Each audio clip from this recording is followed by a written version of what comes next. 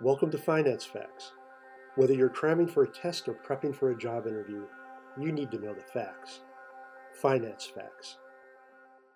What is an asset? When talking about finance, you'll often hear the phrase asset. So let's figure out what it means. An asset is a resource that is owned, perhaps by an investor or maybe a business. Assets can be something tangible, gold, a house, or a car. Or an asset may be intangible, patents, a brand name, or Bitcoin. Regardless of whether they are tangible or intangible, assets may have value, and we might be able to convert an asset to cash.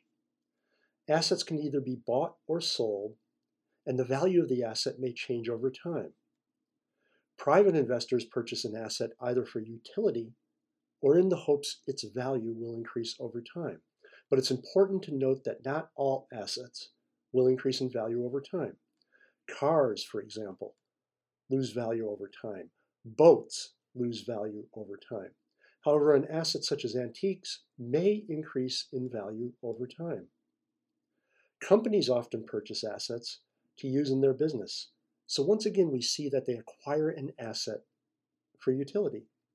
While these assets may increase in value, they also help the company go about their business. Thanks for listening to Finance Facts. My name is Dave Coker.